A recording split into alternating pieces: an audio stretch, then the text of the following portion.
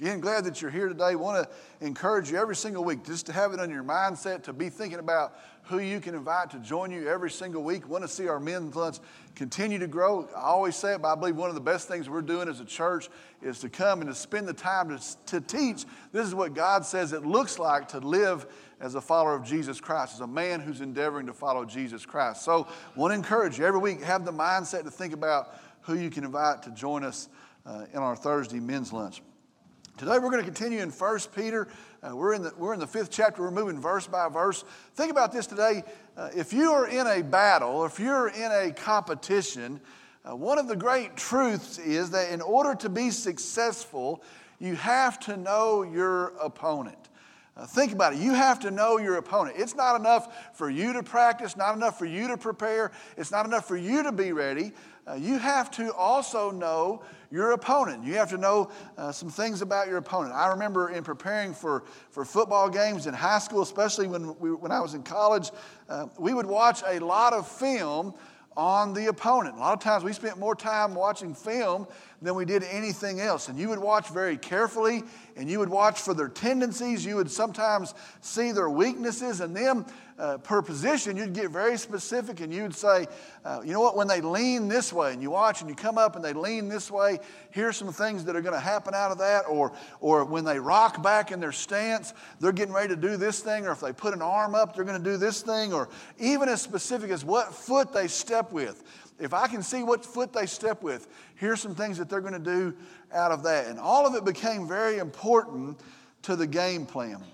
And I'll just tell you, I think for sure in college and in the NFL, the most successful teams and the most successful players have mastered knowing what their opponent is going to do. I was reading an article on Ray Lewis, the linebacker for the Ravens, and he said outside of the practice facility, at his house, outside of what it was required of him, he would watch 12 to 20 hours of film a week over the opponent he was going to play. He was going to be ready to know what that person was going to do. Well, today for us as Christians, it is the same. We have to know our opponent. And so I want to tell you today, we have an opponent. We need to know our opponent.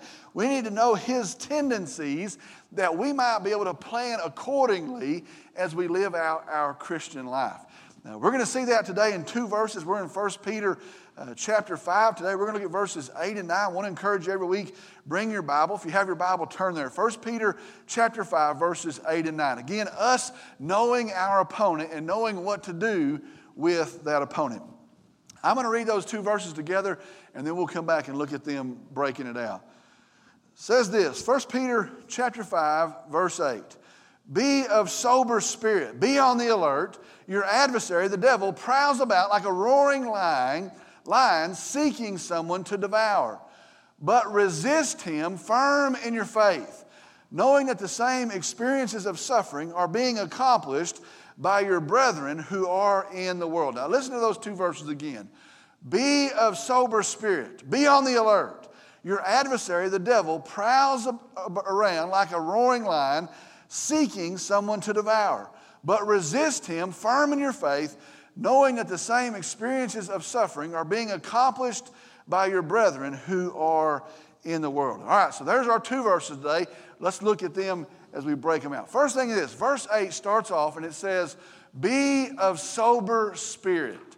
Be of sober spirit. Now, sober, that word, means straight thinking or right thinking. It also has a measure of alertness and awareness with it. But what it really means is be not asleep. Be not distracted. Think about when somebody's not sober, when somebody is drunk, they are not aware of the things going on around them. Their senses are dull because they're not sober. Well, it's telling us here, be of sober spirit. See correctly. Think correctly. Be awake. Know what's going on around you. Be of sober spirit. Let me tell you, one of the plans and the ploys of Satan is that we would be asleep at the wheel.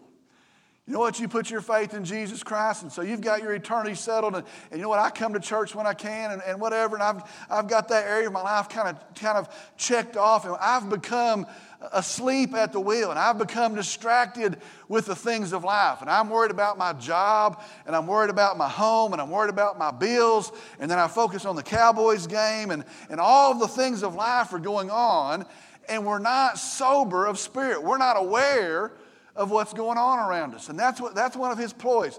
Well, be of sober spirit. Think correctly. See correctly. And so see this. Peter says, be aware, see correctly, be serious. And then he says this, be on the alert. Be sober of spirit, be on the alert. Now, tied to that, it really takes it to a higher level. It's not just saying be right-minded, but now it's saying be looking around in your right mind. Keep your eyes peeled. Keep your ears open in your right mind. Be in a state of alertness. You're to be on the alert. So Peter says here to Christians, be serious. Understand what's going around you, what's going on. See correctly and be on the alert. Keep your eyes open. And then it gets to the heart of it. The reason why? Your adversary, the devil.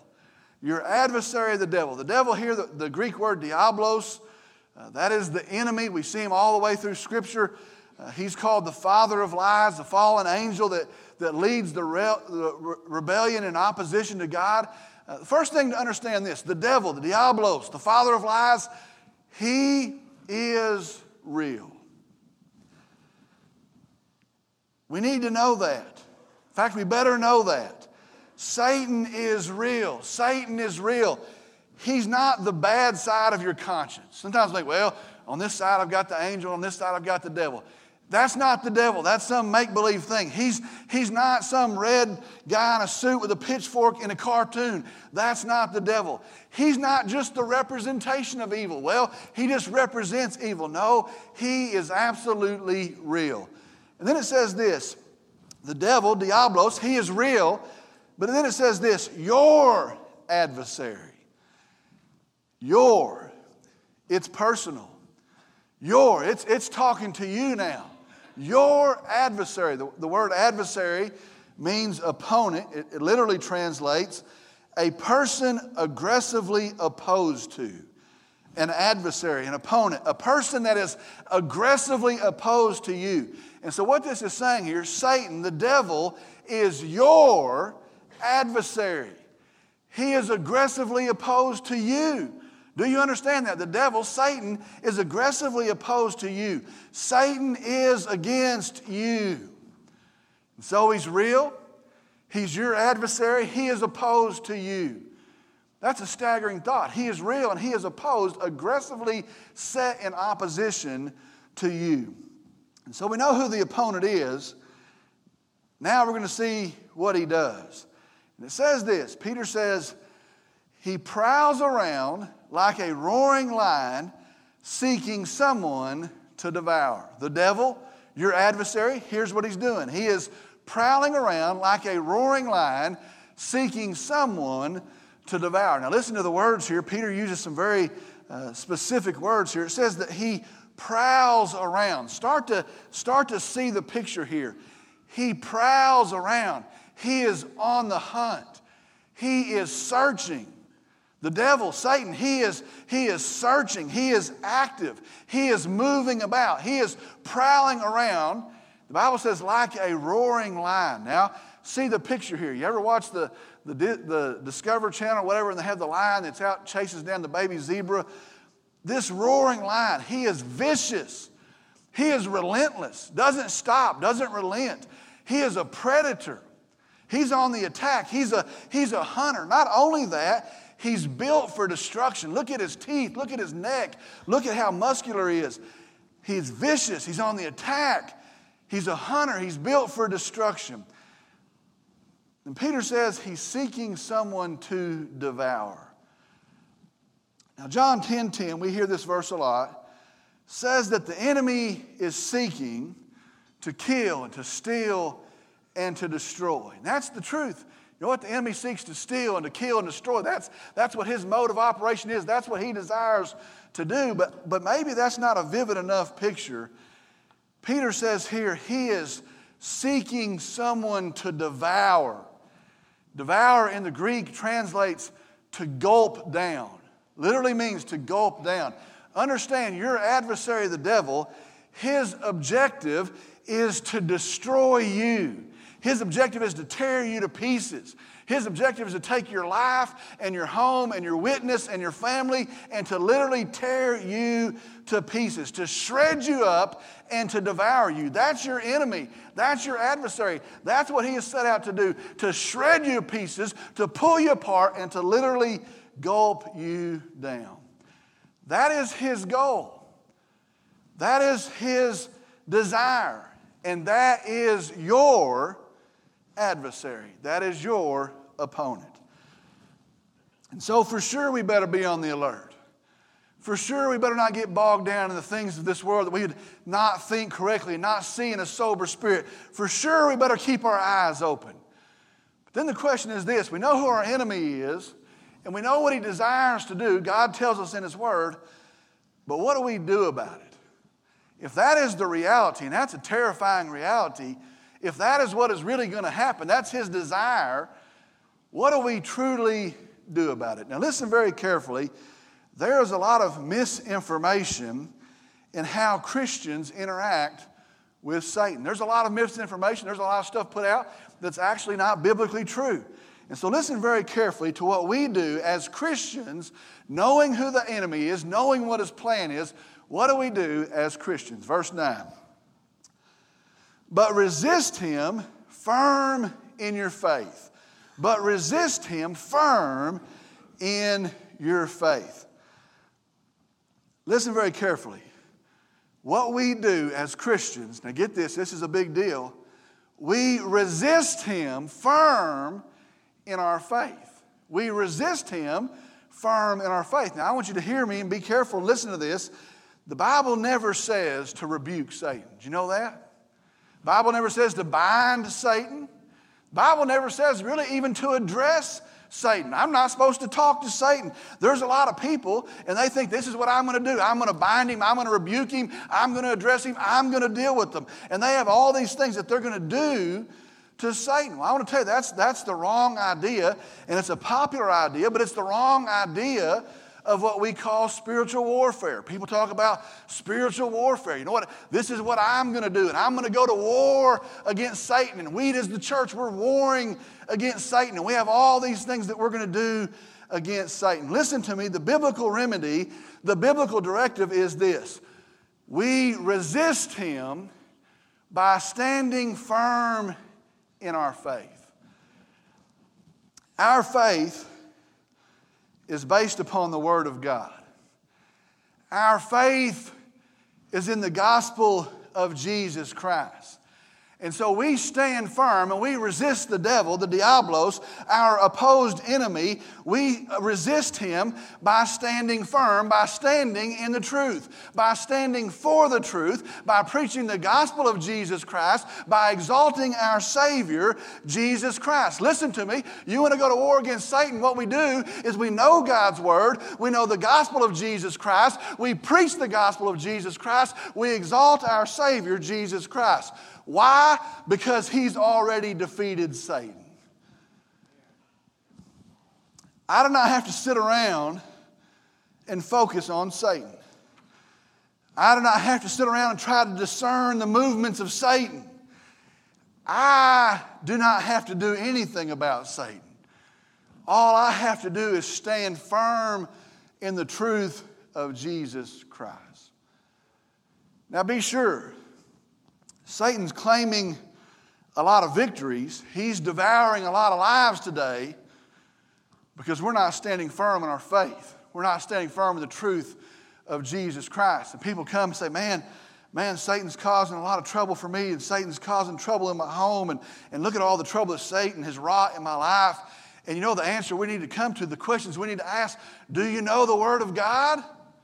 Are you living according to the Word of God? Is that how you live in your marriage? Is that how you live in your home? Is that how you see Jesus Christ? Are you standing for the truth of Jesus? Is He the priority setter in your life? Because that's how you resist the devil. You resist the devil by standing firm in your faith. Before we move on, let me point out a word here. It says stand firm in your faith. Your faith. You know what that means? It means this is personal to you. It means it's personal to me. It's your faith. It's not the preacher's faith. It's not the faith of the church. It's not your wife's faith, your grandmother's faith. It is your faith. And so the question becomes this: do you have a settled faith in Jesus Christ? Oh, look what Satan's done to me, and look what he's done to my home, and look what he's doing in my life. Do you have a settled faith that says your faith in Jesus Christ? And do you live according to that faith? That's the real question. Do you have a settled faith in Jesus Christ, or are you letting it go on your wife? Do you have a settled faith in Jesus Christ, and are you living according to that faith? Because the Bible says we stand firm in your, in mine, in our faith. It is personal.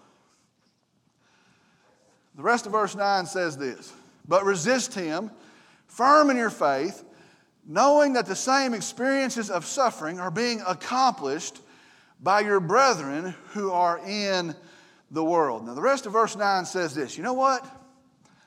This is normal. You know what? This is what Satan does. Well, I can't believe this is happening. I can't believe this is going on. This is what he does. He's prowling around seeking for somebody to devour. Our brothers and sisters in Christ all over the world are in the same battle, seeing the same things. That's what the verse says. We stand firm. We resist the devil by standing firm. You know what? That's what we do. And you know what? Christians all across the world are doing the same thing, seeing and experiencing the same thing. We have an opponent. He is opposed to you. He's your adversary. In fact, he seeks, and you know what? He's not asleep. He doesn't say, I'm going to take a few days off. He seeks to devour, to destroy you. Your answer is to stand firm in your faith, to have a personal faith in Jesus Christ, and then order your life and live your life according to that faith. And you know what? That's what Christians do across the world. Over and over and over. As we've crossed through these 5 chapters here in 1 Peter, over and over and over, I see this word: stand. Stand. Stand. Stand today firm in your faith. Do not shrink back.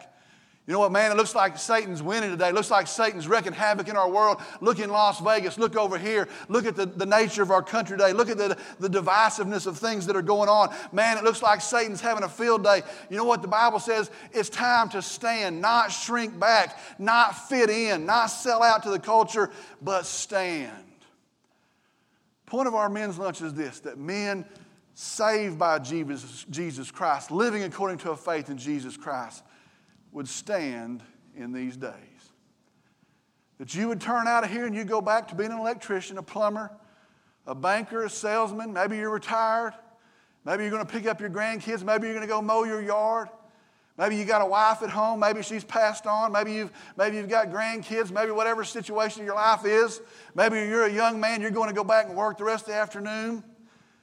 But that we would walk out of here saved by Jesus Christ, living according to that faith, and we would stand.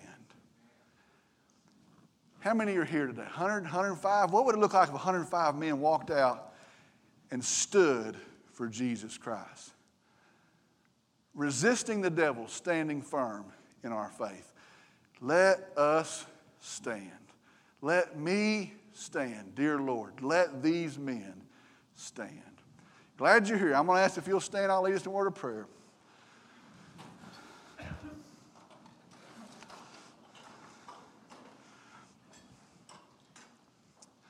Glad you're here. Let's pray. Dear Father, we come and I see these men in front of me, Lord. You see them. And we come and all of us have sinned. All of us have messed up. All of us have turned against you, rebelled against you, broken our relationship with a holy God. We earned a punishment. But all of us in this room have been offered the grace of God through Jesus Christ. I look at some men here that have never received it. I pray that today in the hearing of your word, that they might put their faith in Jesus Christ today, that it would be their faith. I pray for some men here today that have put their faith in Jesus Christ, but they haven't been sober in spirit, and they've been distracted by the things and the cares of the world that have lured them away, that today in the preaching of your word, that they would stand again in your faith, in your truth. I pray for all of us here today as the culture goes quickly dark, as the world becomes increasingly chaotic, as Satan seems to prevail, that we would remember he is an enemy, but he's a defeated enemy. And on the day that Jesus stepped out of his tomb, and on the day that sin is forever paid for on the cross and now it's been received, on the day he steps out, Lord, and in power you stand victorious, and death is defeated and Satan is defeated, that we would serve as a constant reminder, Satan, you stand in defeat. Help us to stand. Help us to stand as dads. Help us to stand as brothers. Help us to stand as sons. Help us to stand as husbands. Help us to stand as employees and employers. Help us to stand as those redeemed of the gospel of Jesus Christ, firm in our faith. We love you, we praise you. I pray in Jesus' name, amen.